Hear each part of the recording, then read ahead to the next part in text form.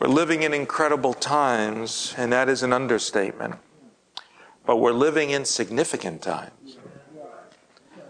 Now, if there's anything that I've learned since I began to walk with the Savior, I've learned the incredible importance there is on focus.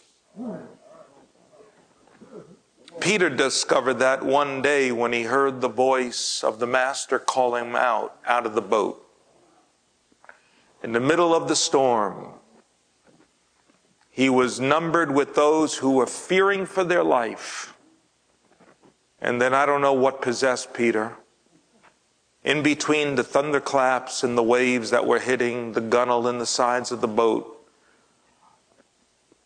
courage came into his heart. That's what happens when you catch a glimpse of Jesus in your storm. Suddenly in the storm, he saw something he had never seen before. And when he saw him in the midst of his storm, he said, "Lord, if that's you, call me out and bid me to come." Now that's a strange request. I think I would have said, "If that's you, stop the storm." I mean, that makes sense. Hey, if that's you, stop the rain. Stop the mess. How many have ever prayed those prayers? Lord, if you're anywhere near this prayer, just stop what's going on.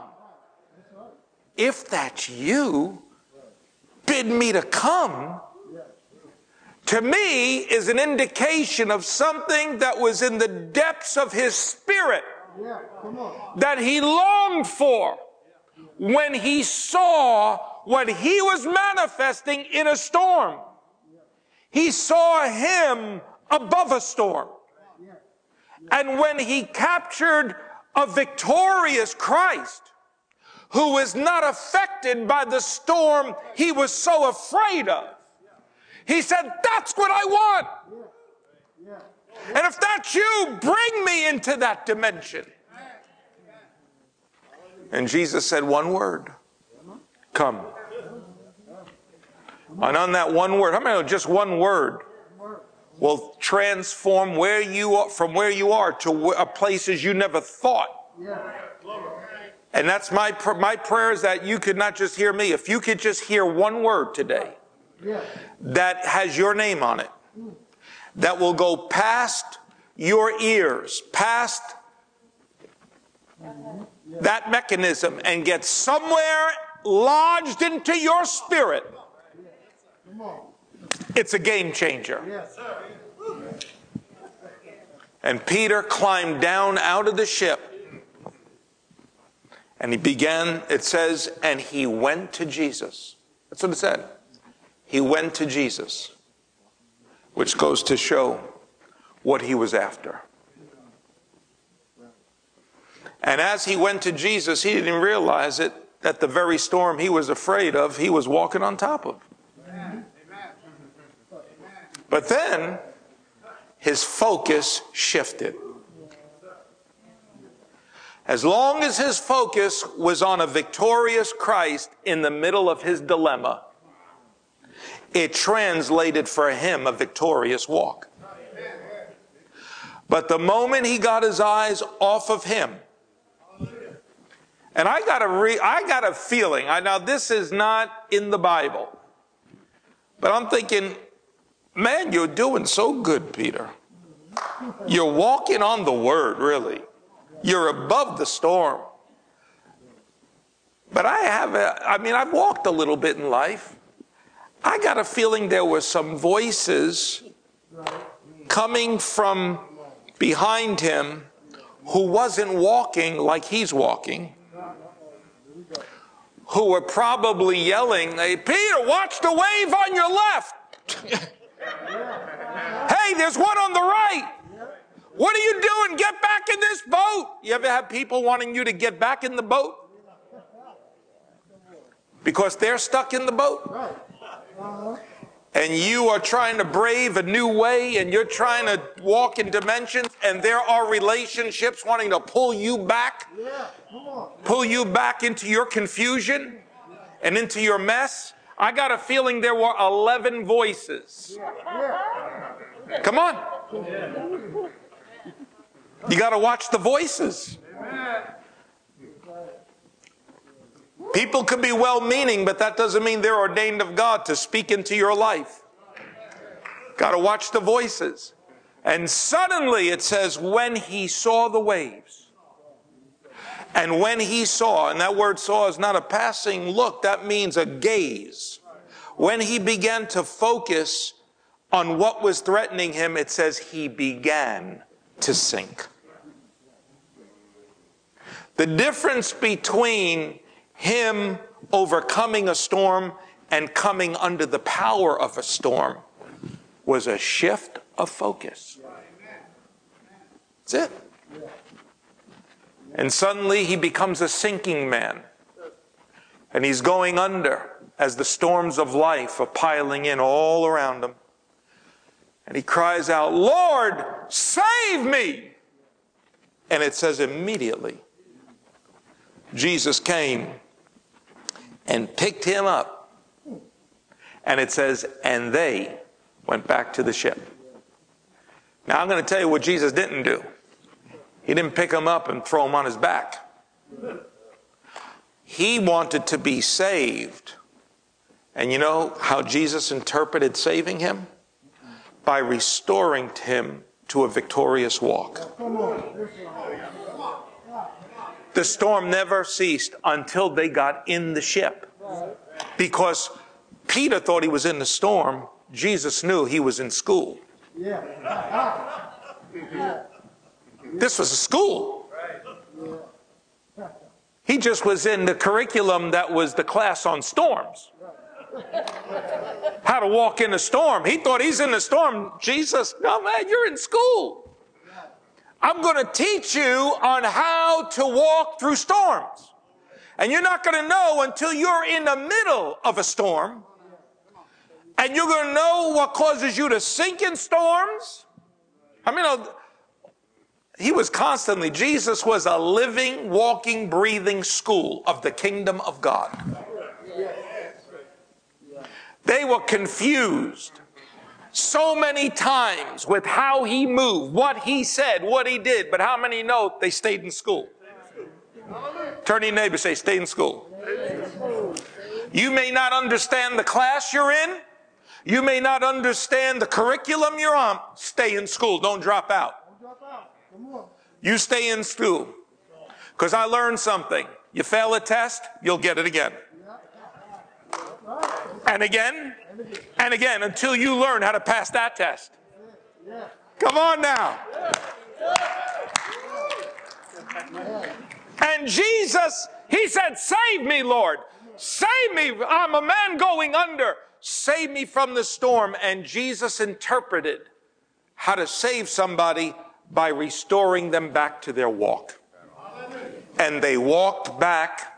And the moment they got in the ship, it says, and the storm ceased. Why? Class was over. The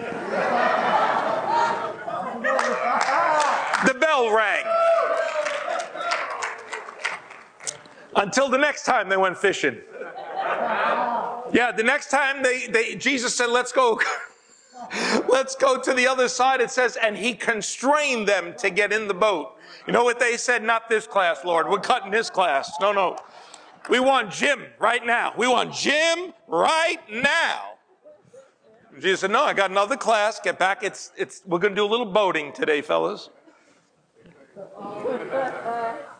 But what I learned today, and I'm just want to encourage you, we are living in a day where there are so many things that could rob your focus. You can't watch the news but 2 minutes, and before you know it, you're going to start sinking. Because we got troubles on every side. We're in a state of emergency in America. We are living in the midst of a death fall. There's only one hope for this country, a sovereign, sweeping move of God. Listen, I don't care who gets in that White House. It's beyond that. I mean, I do care, but it's beyond that. Congress isn't going to save us. I live 20 miles from my house to the White House. And you know what I learned?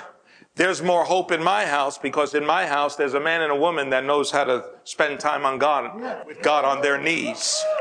The hope of this country, not in the White House, in the church house. It's in the church house. And judgment must begin in the house of God.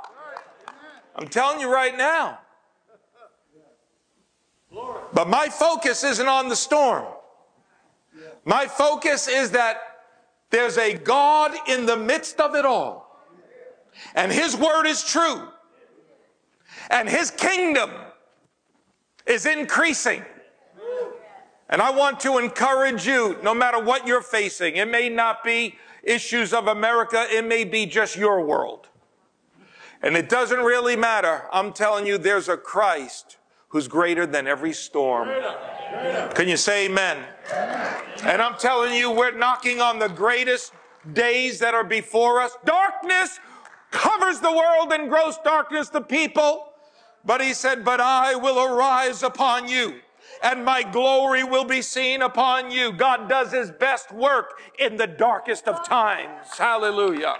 Why? Because it says God is light. Hey, when is light so great? When there's no light at all. Even in the midst of the darkest times, a little flickering candle can help you out. Can you say amen? Glory to God. Jesus said, so let your light so shine among men, that they may see your good works and glorify your Father which is in heaven. It is time for the ecclesia. It is time for the church to arise and shine. Can you say amen? Oh, yes, it is. I want to go in a direction that God's placed on my heart while we were worshiping Deetra. I was going to go in another direction. This is what happens to me. I think I know the direction, and then I step into an environment, and we're in worship, and the Holy Spirit is, and I've learned enough that I got to follow what God wants me to say. 2013, that year, I had an experience with God. This is born out of that experience, what I'm about to share with you. 2013, I was living in Pennsylvania, Harrisburg, Pennsylvania. Back then, Karen was not feeling well at all. She was not doing well. I was traveling, and as it was, I'd come home and take care of, home issues and business and chores, only to leave. I was just leaving then on the weekends. My mom at the time would stay overnight on the weekends and be there for Karen. And at this time, it was in the springtime of I forget the date, but it was 2013. And so I was getting ready to put out porch furniture. That's what I was doing. And so I was freshening up. We had wicker furniture, and we had a detached garage, 2-car garage, 10 feet, 15 feet from the house, A-frame, but it was a storage place. It had just a roof, sides, studs, and a poured concrete floor, and I stored everything in there, and I made a makeshift. I had this new paint sprayer, and I was spray painting my furniture to freshen it up, to put it on the porch for the summertime. But I was just mindful of getting things done because I had to leave the next day. I was traveling out of town. So I'm just trying to get everything done. I've got paint on me. I'm learning how to spray. I think I got more paint on me than I did the chair, So I just set this makeshift thing up in that detached garage. And I'm spraying, and I went outside, and when I walked in and I got nothing on my mind, I'm not thinking about the book of Revelation, I'm not thinking about Matthew, I'm thinking about painting that chair. But when I walked in, God was there to meet me. I was immediately struck with a sense of the manifestation of God's presence, immediately. And it was just me and him. And in a moment, I had a vision. And in this vision, this room was finished. And it was a storage room. But I saw it completely changed. And I saw like a prayer chamber and a library, and I saw me on my face. And I was just in a depth of intercession. I could tell in this vision, like in a flash. And I heard the Lord say this: if you will build me a meeting place, he said, I'm going to break your heart for this nation and give you a word for your generation. That's what I heard. I got on my knees and I grabbed an exposed stud. They were all exposed. There was no sheetrock. I grabbed the stud. And I said, I dedicate this place to become a place that will be a meeting place for me and God. And by the grace of God, within a number of months, it was transformed. It wasn't multi-purpose, one purpose. Every square inch of that room, if I just went in that room to do something, it was like the wall said, stay and pray. It was just dedicated to meet with God, to study His Word, to pray. And I didn't realize what a need it would meet in my life. I didn't know what was on the road ahead. I didn't know what my wife would experience. And at night, that became my place. During the day, I was home taking care of things, but now I could be 15 feet from the house, still be there, but I might as well have been 1,000 miles away. I walked into another dimension. I lived in that room. For the next 2.5 years, I met with God. I'd be there 10, 11 o'clock at night usually. Be there through to early in the morning, get back in the house.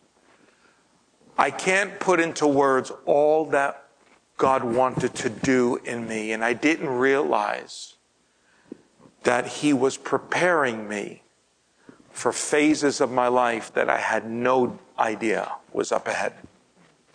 But one of the things that He began to work deeply in my heart and in my spirit was He deepened my understanding of the life of Jesus.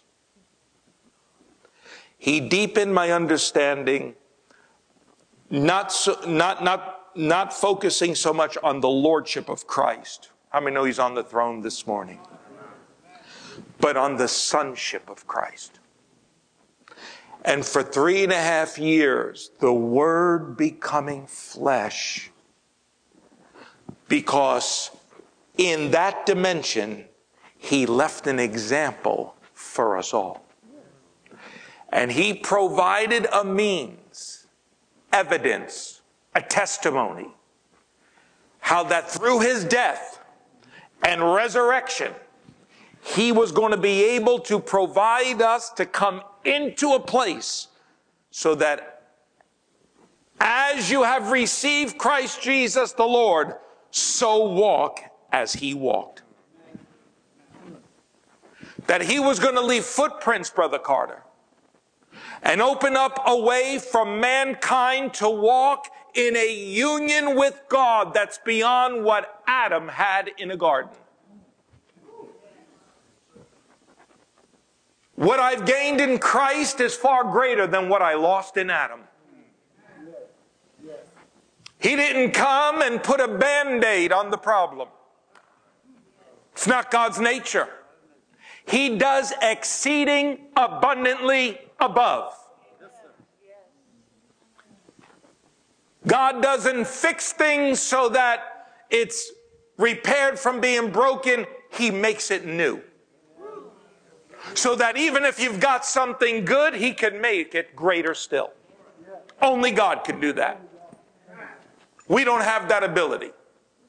With our limited ability, we restore broken things. God makes broken things into new things. And He'll give you what you never had. He'll give you something greater after the brokenness that's greater than what you had before you ever got broken. Come on. This is the greatness of our God. And God began to open up some things to me, and as a result of opening up time with Him, it began to birthed within me a hunger and a desire to want what he made available. The first question recorded in the Bible that God ever asked. Now it's important. We're talking the omniscient God.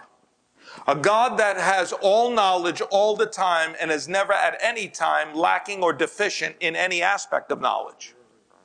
That's why he declares the end from the beginning. He declared your future before you ever had a history. Before you ever came out of the womb and your infantile cries announced your own birth, he already gave you a whole lifespan, a plan and a purpose. We were created unto good works, which he had foreordained that I should walk in them. Before I ever did a good work, works were waiting for me to do them. I mean, this is our God. That's why we should be able to live in rest. Come on. I'm not here trying to figure out my life. I can't figure out my life. I'm just here trying to fellowship with God and fulfill my life. And so this is our God. And yet we find the omniscient, all-knowing God, never deficient in any knowledge, asking a question. And you know what that question was? Adam, where are you? Now, God didn't ask Adam where he was because the GPS wasn't working in the morning, you know. You ever have that rerouting? No. God didn't have a little memory lapse. Now, where did I put him in that garden? Where is this guy? No. Adam had committed an act of treason and disobedience. And as a result, changes took place in Adam that we call the fall. And the same man that transgressed also became a religious man that started the first religion and through his own works tried to cover his own nakedness. So you got to understand, we have inherited two natures from Adam. The sinner and the religious man. And I'm going to tell you something. I've learned something about weeds. Some weeds have longer roots than other weeds. And it's a lot easier for a sinner to get saved than a religious man to be free from religion.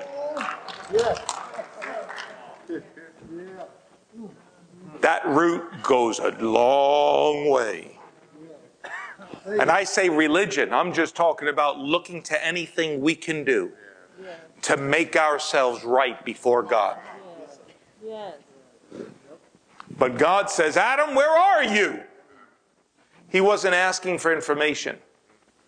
It was a question for Adam to consider. Where are you? Philip, where are you? James, where are you? Where are you? It was the question. And Adam said, I heard your voice and I was afraid. That beautiful voice that Adam used to fellowship with. But now I heard it. And I was afraid. And I hid myself. Because I was naked. Now, how many know God's looking at a man with a loincloth? Made of fig leaves.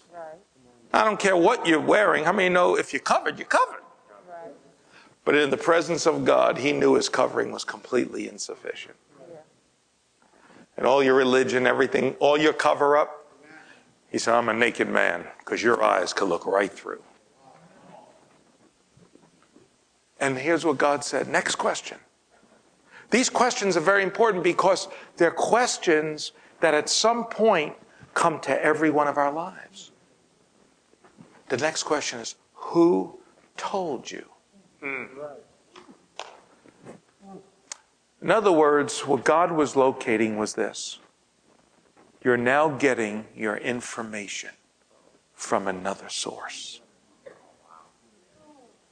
Because before that, God was his only source of information to give him interpretation of all of life. But now he's eating from a tree of the knowledge of good and evil, independent of God, And it has become what's interpreting his frame of mind for life.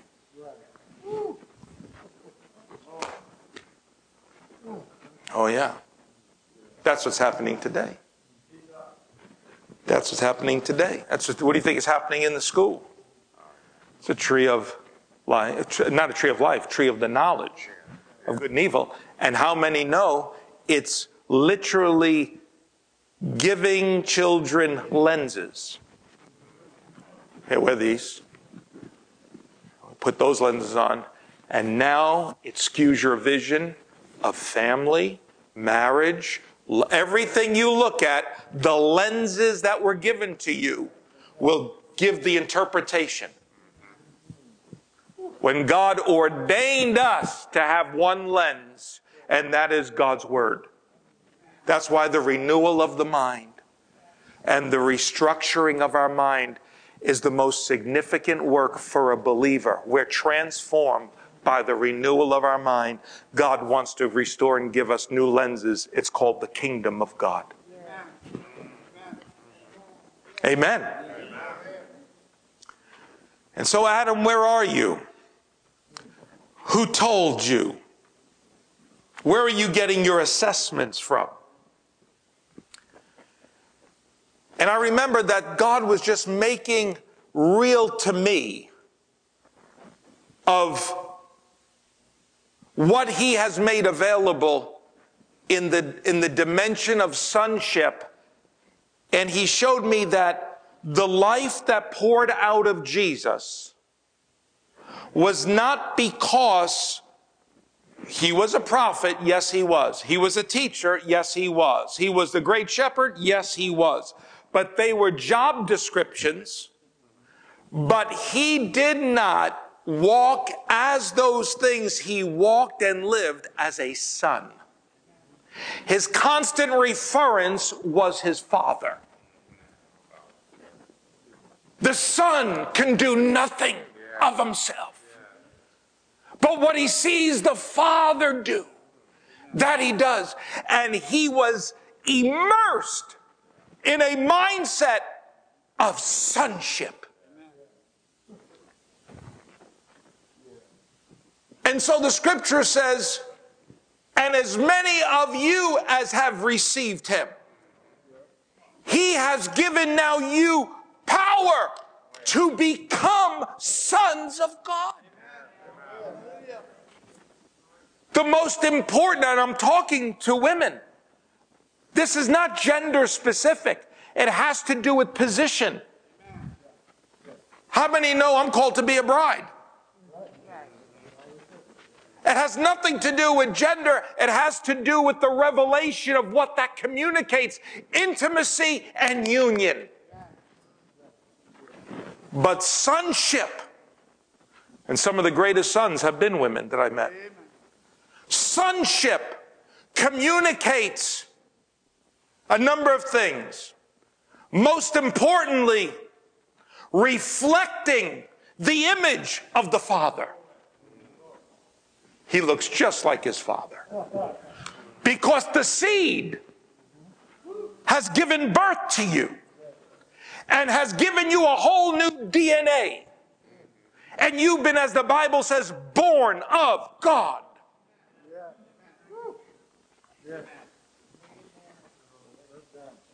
Whatsoever is born of God overcometh the world. I can't help but to be an overcomer. Why? Because a seed, a divine seed, gave birth to me 40-some years ago, October 15th, 1978, kneeling to the right side of an altar in a Pentecostal church. A divine seed entered my spirit, and a transaction occurred. I became born again. It's not a second chance at life. It's not a do-over. It's a new birth. Hallelujah. Wow. And the whole process of that birth, then after that, is then to grow up and to be like him. That birthed me. This is the great work of the Holy Spirit in all of our lives. But the dimension, what I want to present today, is that there was this dimension in the life of Jesus where the Word said, John chapter 1, verse 32, and I want you to listen to Scripture. It said, and John bare record saying, I saw the Spirit descending from heaven like a dove, watch this, and it abode on him. And I began to see everywhere he went, he was a man with a dove. As Pentecostal people, we celebrate when the dove lands on somebody. Hallelujah. You remember when the dove landed on you? I remember when the dove landed on me the same night. I remember when the dove landed on my sister. Man, we got filled with the Holy Ghost, and we celebrate that. And that's wonderful. But the real question is the dove abiding on you? That describes that's the question. And I began to see, because in the life of Jesus, he did everything he did because the dove was on him. He lived his way in such a life that he never disturbed the dove. He was so consciously aware of that dove. See, the littlest thing will cause the dove to get fluttered. But Jesus lived in such a way that he was consciously aware that he carried a dove. And because he valued the dove, and because he made provision for the dove maintained an anointing for him to do what he had to do. And I began to see the life of a man with a dove. And God began to show me. And he said, and that's what I called for your life. Men may call you this, men may call you that, men may call you this. And that's great. But as far as what you need to see, I called you to be a man with a dove. That's the flow. And here's what the word is in the New Testament. Ready? Here's what the word is. Abide. Abide. So Jesus said these words. We're going to get there.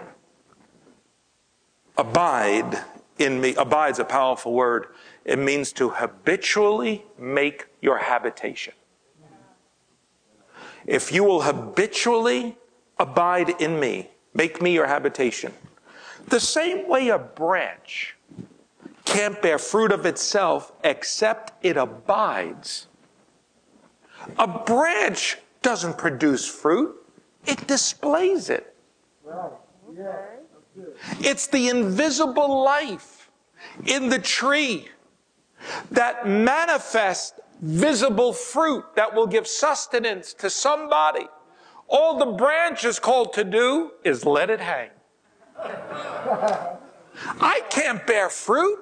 He's not looking for me to produce fruit. It's the fruit of another life in me. He's just calling my life to be a branch so that people can pluck. And the hungry can come near me and say, I can get something from his life that will give me strength. But son, if the branch is going to offer fruit, it's got to abide in the vine. So the only responsibility you have is a habitual living in me. My presence, my will, your focus is me. Live in me. Get it? Get that word. For I am the vine, you're the branches. He that lives in me, and if I could live and continually abide in him, the same will bring forth much fruit. For apart from me, you can do nothing. You'll be an empty branch. You'll be a stripped branch. There'll be no fruit on your life. It's not what you could do. It's not by the sweat of your religion. It's not by the determination of your spirit. It's by you abiding in me and making the union, your union, what I made possible. Your sin separated you from God, but I made possible. I died so you could abide. I died so you could have a union with the Father. Yes. Hallelujah. This is the key. Say, well, it's not one of the keys, it's the key to everything. Comes back to abiding. Because everything is, once again, born out of relationship. Don't worry about your calling. You can't help but to fulfill it when you're abiding. Don't worry about what you should do in the future. You can't help but to walk in it when you're abiding now. You better preach that. Come on now. Abiding. Yeah. Come on. Is this making a little sense? Yeah. All right. Yeah. He goes on to say then, herein is my Father glorified, that you bear much fruit. That you would display a lot of fruit. This is what really glorifies the Father. And then so shall you be my disciples. Yeah. Yeah. And then John, years later, writes these words before he passes. He that saith he abideth in him ought himself also to walk even as he walked. Wow, that's the verse that got me. That's the word that drove me into a pursuit of God like I had never had. Because John was talking all about abiding in fruit, and abiding in fruit, and the results abiding. But the aged John said, I got the key. The key is this. If you say you're abiding in him, then you got to walk as he walked, because I uncovered the secret of his life. What was the secret of Jesus' life? He abided in the Father. He let nothing.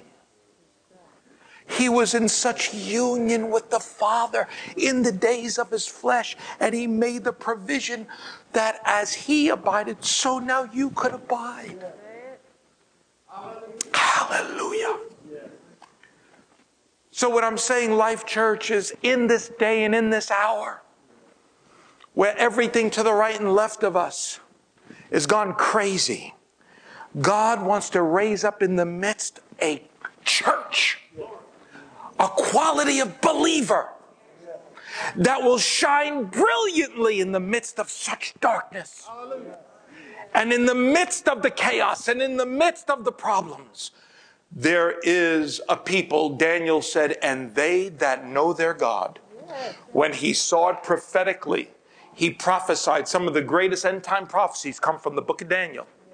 He prophesied of the governments that would come, the successive world orders, and how this little rock would come during a time of the 10 toes that were a mixture of clay and iron. Speaks of the 10 emperors of Rome. And in the time of the Roman Empire and the 10 toes, this little rock that was cut out of a mountain without hands, meaning it's a sovereign work of God, would strike in Rome. The whole system would fall down, that the empires of man would fall apart. They'll exist for a time, but they'll fall apart. But that little stone, keep your eye on the stone, because it'll grow, and it grows, and it grows. And he says it's the kingdom of God until it becomes a great mountain and fills all the earth. While the governments of men fall, they live and fall, rise and fall. There's this mountain that's growing called the kingdom of God. Yeah. He prophesied that 800 years before there was ever a little babe in a manger. But he also said these words in light of that prophetic awareness. And they that know their God. And the word know means to know intimately. Think union. And they that are abiding shall be mighty and shall do great exploits. Thank you, Jesus. Hallelujah. And so with that, I would like you to turn to an Old Testament story real quick. I'm going to make it quick. 2 Kings 4. 2 Kings 4. Because I want to show you something I think that has some meaning to us today. 2 Kings 4. So anyway, as you turn, God's making all this real to me. I preached at a convention. There was 5,000 people at this convention. Great convention. It's down south somewhere. And I had to get back home to where I lived in Pennsylvania. And I needed a haircut desperately. So I made an appointment for my haircut because I was leaving then to cross country. This is 2016 now. And I'm going to preach in different places across the country. And I'm going to preach at a convention in Los Angeles. Then I'm going to go into Tecate, Mexico. And I'm going to preach in Mexico. Then I'm going to come across the country again. I was going to be gone over 30 days. Then I'm going to be home. I'm going to be home for 3 days. And then I'm going to go to Florida. And I was going to preach in 6 cities in Florida. And it was an incredible time. I wasn't home for 2 years on a weekend. When I buried my wife, my car was packed. And I left with my nephew to New York and preached that weekend. And according to prophecy, that was prophesied over me, I was not back home for 2 years on a weekend. Just doors were blasting open. Anyway, preached that convention. Came home, had to get a haircut. And they came, and I had a dilemma because they said the girl that cuts my hair had a medical procedure. So they said, Phil, they know me and know I'm a Christian, know I'm a preacher. So they said, so Phil, can you make an appointment next week? I said, well, no, I can't. I'm leaving to go across country. And by the time I come back, I'll look like Jesus Christ. I need a haircut. She goes, well, Kristen's, she's taking the appointments. I said, all right, I have no choice. So Kristen comes out, and Kristen has a little blue, a little green, and a little orange. My Catholic roots came up, and I went like that. Whoa. It's okay. And it's very different, brother. That's not this kind of shop, but okay. And the moment I greeted Kristen and she said hello, I was so convicted because the moment I heard a voice, I knew she was tender. And it's like God said, man looketh upon the outward. So Kristen washes my hair. I sit in the seat. And, and she's just, I said, so are you from around here? No, I'm not from around here. This is in Hershey, Pennsylvania. So I said, no, I'm not from around here. And I tell her, well, what do you do? I heard you're going to be leaving. I said, yeah, well. I said, well, Kristen, I said, I got the greatest job in the world. Really? And I could see her in the mirror, a full-length mirror, that way they set it up. And she says, well, what do you do? I said, well, I tell a love story. And by that time, Kristen's like, oh, I don't know what this guy is all about, I said, I tell a love story. I go to countries and I tell a love story, and then they interpret the story. And I said, you know how it begins? She goes, no, how's it begin? I said, for God so loved the world. And with that, I didn't even finish it. She's going, and she kept wiping her eyes. And it was obvious that, and all of a sudden, I'm telling you, we were enveloped in the presence. People cutting hair, but we might as well have been the only ones in the shop. And all of a sudden, Kristen starts telling me her life. And within a few minutes, her face is right here. I said, I'd like to pray for you. And she leans over. I said, give me your hand. I'm praying for her. And she's crying. And when I left, I went in my car, and I just wept. And here's why I wept. I said, Lord, 2 days ago, I preached at a conference of 5,000 people. But what I just felt was so far greater than being on that platform. This is what I long for. This is what I want. And you know what the Lord told me? Because he was making this real thing. He goes, what Chris did? No, she cut the hair of a man that had a dove. And the Lord said to me, son, it's the power of the dove. Man, I was a mess. I was a mess. He said, it's not, you don't have to do anything. Just value the dove. Just value the dove. walk like you know there's a dove on you. Walk carefully. Just like you're handling something of great value. The dove does the work. And that's just not for the preacher. It's for the housewife. It's for the mechanic. It's for every member of the body. God is waiting to be poured out through your lives. We all have our callings, and there's value to that. But it's not in the power of your job description. It's as a son. So if we could just quickly read this story, I'm going to just give you something that I feel is of value.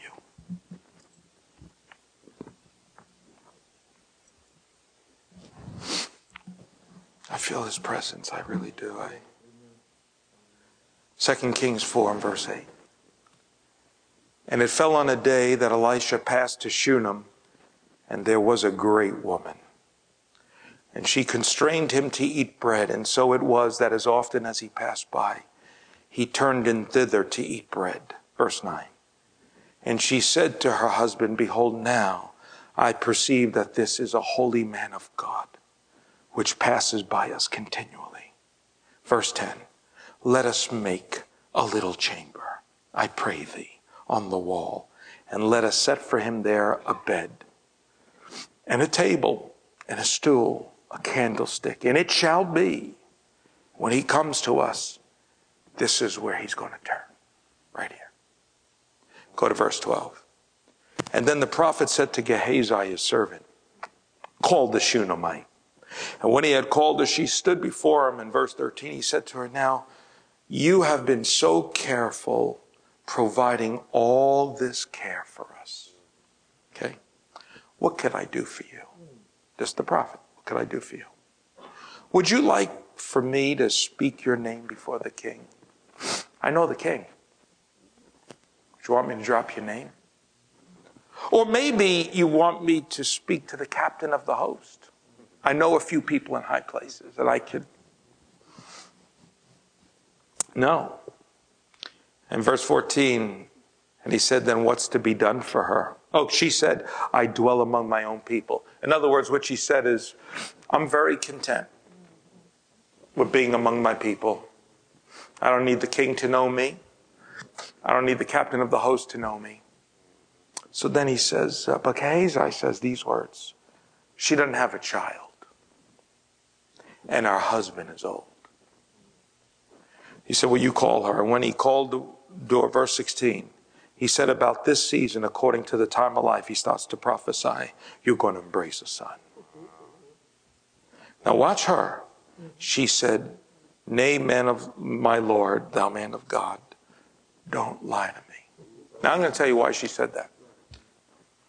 Because when he put a finger on her barren condition, what he was touching was a lifetime of disappointments. You know how many times she thought she was pregnant?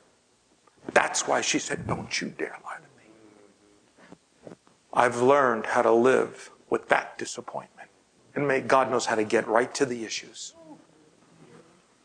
There must have been times, maybe she had miscarriages, I don't know. But the moral of this story is this. God wanted to heal her barren condition. And God wants to heal the barren condition of the church in America.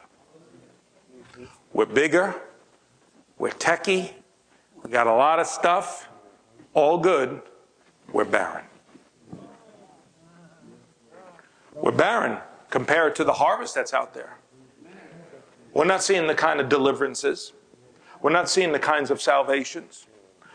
This is not a criticism. This is an identification of something we need God to do.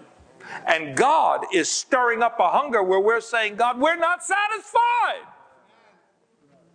Because I read in the book what's supposed to happen through a life that's in union with you. And I ain't saying it. And I'm not going to cover it anymore. We've got a situation. It's a desperate hour. Come on. This is where God is bringing us to. And this woman, she said, don't you lie to me. I've just learned how to live with barrenness, and now here you come, putting your finger on the very area. And he gives a word from the Lord. He said, well, your barren days are over. This time next year, I'm going to produce it. Your husband can't produce it anymore. He's old. Isn't it amazing? God wants to bring things in our lives when we are beyond being able to do it ourselves. He waits till every resource is done. He waits till you're too old, you're too broke, you're too discouraged, you're too everything that would disqualify you from doing the very thing you believe God wants to do. God said, good, now you're ready because I'm going to do it. Hallelujah. Hallelujah. I'm going to wait until Abraham can't have a son. I'm going to wait until Sarah's womb is as good as dead. I'm going to wait. Oh, I talked to you when she was able, and I talked to you when you still could produce. But it ain't going to happen until you can't produce and until she's dead. And you're going to have to believe me because this thing is going to be because I'm faithful. Hallelujah. I don't care what kind of promise God gave you. I don't care how you feel as though time has passed you by. There is a God that's able still. But what caused this woman? What caused this woman? What attracted Elisha? Now, who's Elisha? He's a man with a mantle. You know, Elijah went up, and I won't get into all that, but his mantle came down. Just like Jesus. How many know Jesus went up, but his ministry's still in the earth? Right. Now it's in a new body. It's in the many-membered body of Christ. These works shall you do. I go to be with the Father. I'm getting out of here.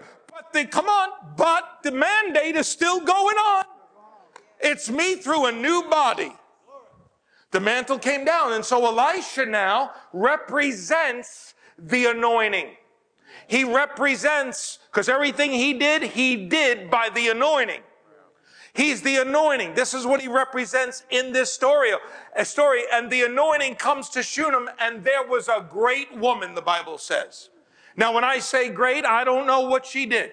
Was she great because she was rich? Was she great because she invented something? Was she great? It doesn't say, but I think I know what made her great. What made her great was what she did at the end of the story. In God's eyes, it's how she dealt with the anointing. So Elisha would come into town. He already had a reputation. My God, he has double the miracles of Elijah. So when he comes into town, people are taking days off. They said, hey, I heard Elisha. I've got to go see this man. Maybe he'll do a miracle in our family. There was no question. But there was one woman in the midst of all them that got this man's attention. One woman that put a demand that attracted the anointing. Hear me. First, she had to have an encounter with him. Everything starts with an initial encounter. If you never had an encounter with God, we're going to end in a few moments. You could have it today. Remember when you first encountered him? Remember, Al, we were talking years ago when God, in August, he encountered you. I was there to see that encounter in your life. We were having special services, and God so got a hold of that man. People were praying for him. Remember that encounter that came when he passed by where you were? She had an encounter. The problem today is people are just satisfied with an encounter. And so they'll go here, they go there, they go everywhere, hoping to get another word. Come on. I know people, they're collectors of prophecies. Yeah, they are. They're collectors of prophecies. It's like years ago, people would collect stamps, and they'd fill their books up. Oh, look at this stamp. Look at that stamp. You know, if you would have put it on an envelope, it could send it somewhere. Yeah, your prophecy is not to be collected. It meant to send your life somewhere. It meant to send you into a trajectory to do the will of God. But she wasn't satisfied. I think other people had an encounter with Elisha because he came into Shunem and he would come to this town. But this one woman said, I'm not satisfied. I want him to eat at my table.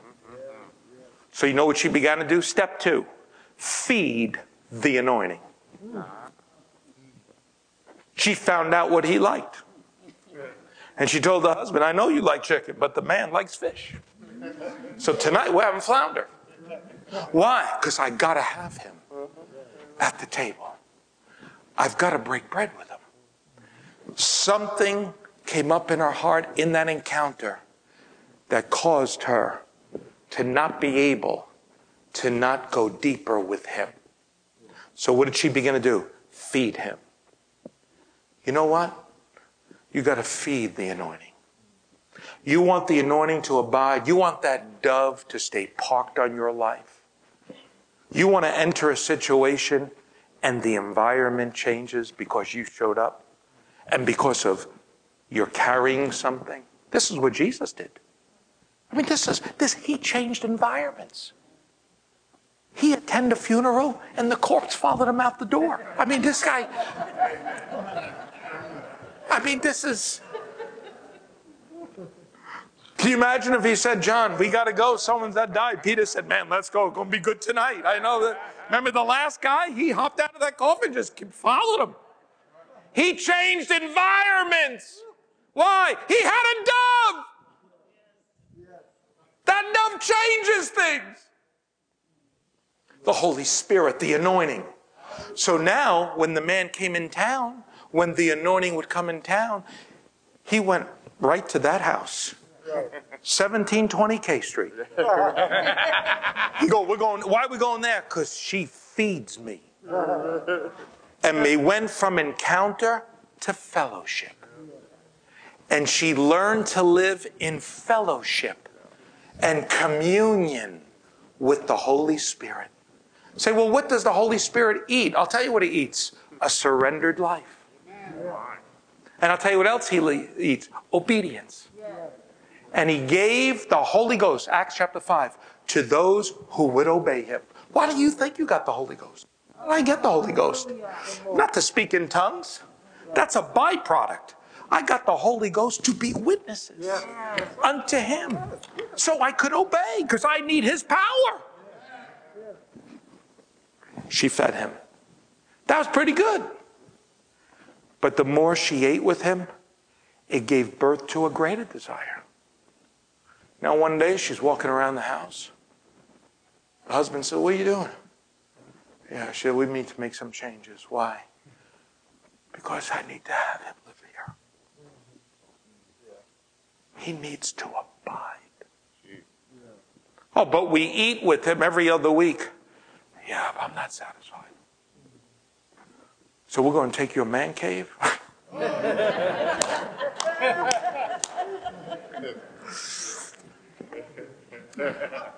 We're going to renovate the house. Now notice, with every phase of relationship, the cost becomes greater.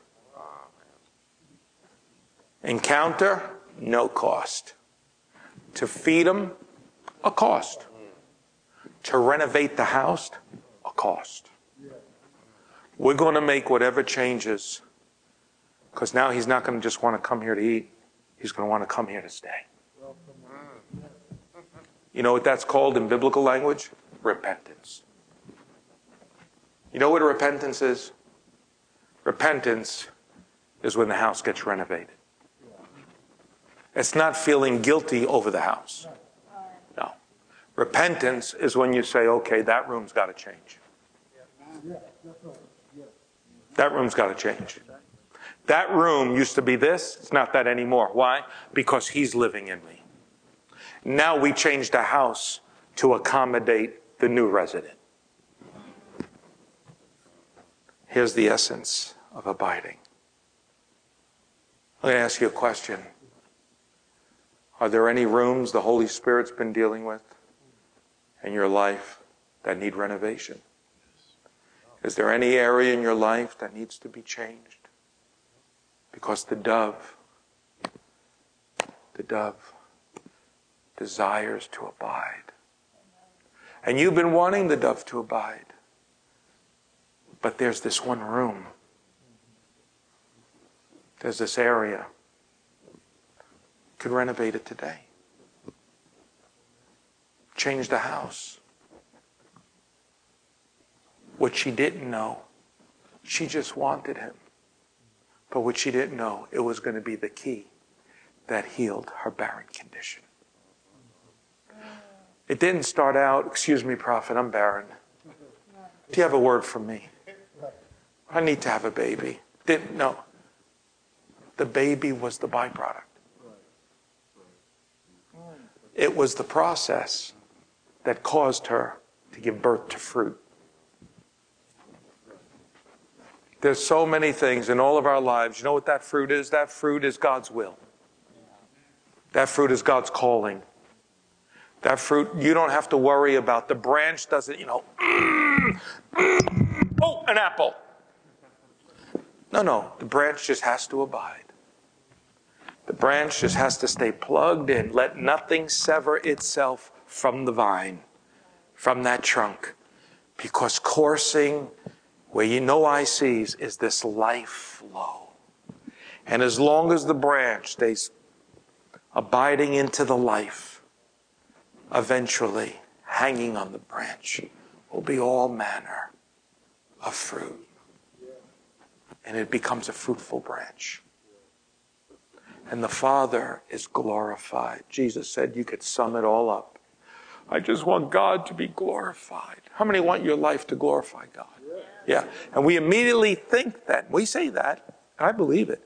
But we immediately think of, what am I supposed to do to glorify God? Jesus summed it up. He made it easy. Herein is the Father glorified, that you bear much fruit, and that your fruit should remain. Therefore, abide in me as the branch abides in the vine. So shall you bear much fruit, and so shall you be my disciples.